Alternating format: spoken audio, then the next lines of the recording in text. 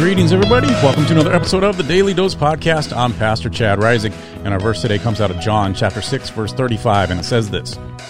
Jesus replied, "I'm the bread of life. Whoever comes to me will never be hungry again.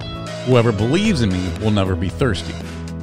Now, it's one of life's great ironies. In the USA, we tend to be obsessed with our weight. I mean, just look at the diet industry. There are tons of diet plan options out there. Paleo, South Beach, keto, chip, whatever it happens to be, there are a lot of them.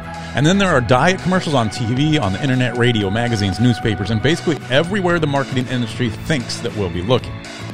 The diet industry rakes in billions, that's with a B, of dollars per year off of people wanting to lose weight and get in shape.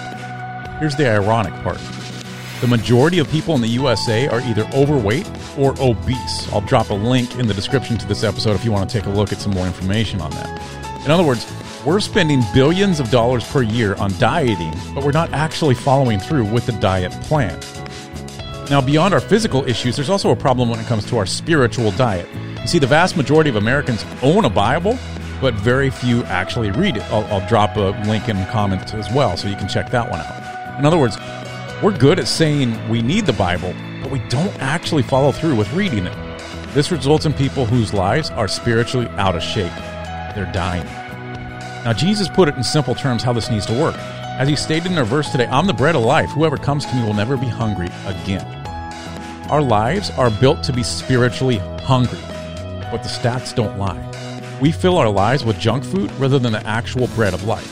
We spend hours watching TV, gaming, and on social media rather than spending quality time learning about our Savior. We fill our lives with things that replace the spiritual nutrition that we need. As a result, our spiritual lives get out of whack. Spiritual disease takes over and we begin to die spiritually. Family, it's time for a diet. Dust off that Bible that's been sitting on your shelf.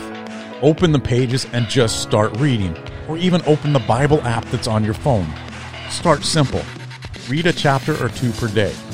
Read it slowly. Ask questions. What is God saying here? How does this apply to my life? Pray about what you've read. Ask God for his wisdom to understand, and get your diet lined up to help you regain spiritual health. Well, thank you once again for joining me on the Daily Dose Podcast. I do appreciate each and every one of you taking a moment out of your day to get a dose of inspiration. If you do me a favor, share this podcast with your friends and family out on social media, even a link in an email. Let them give this podcast a listen. Maybe join us for the journey as well. Hey fam, wherever life finds you today, I hope that God's blessings find you there as well. Take care until next time.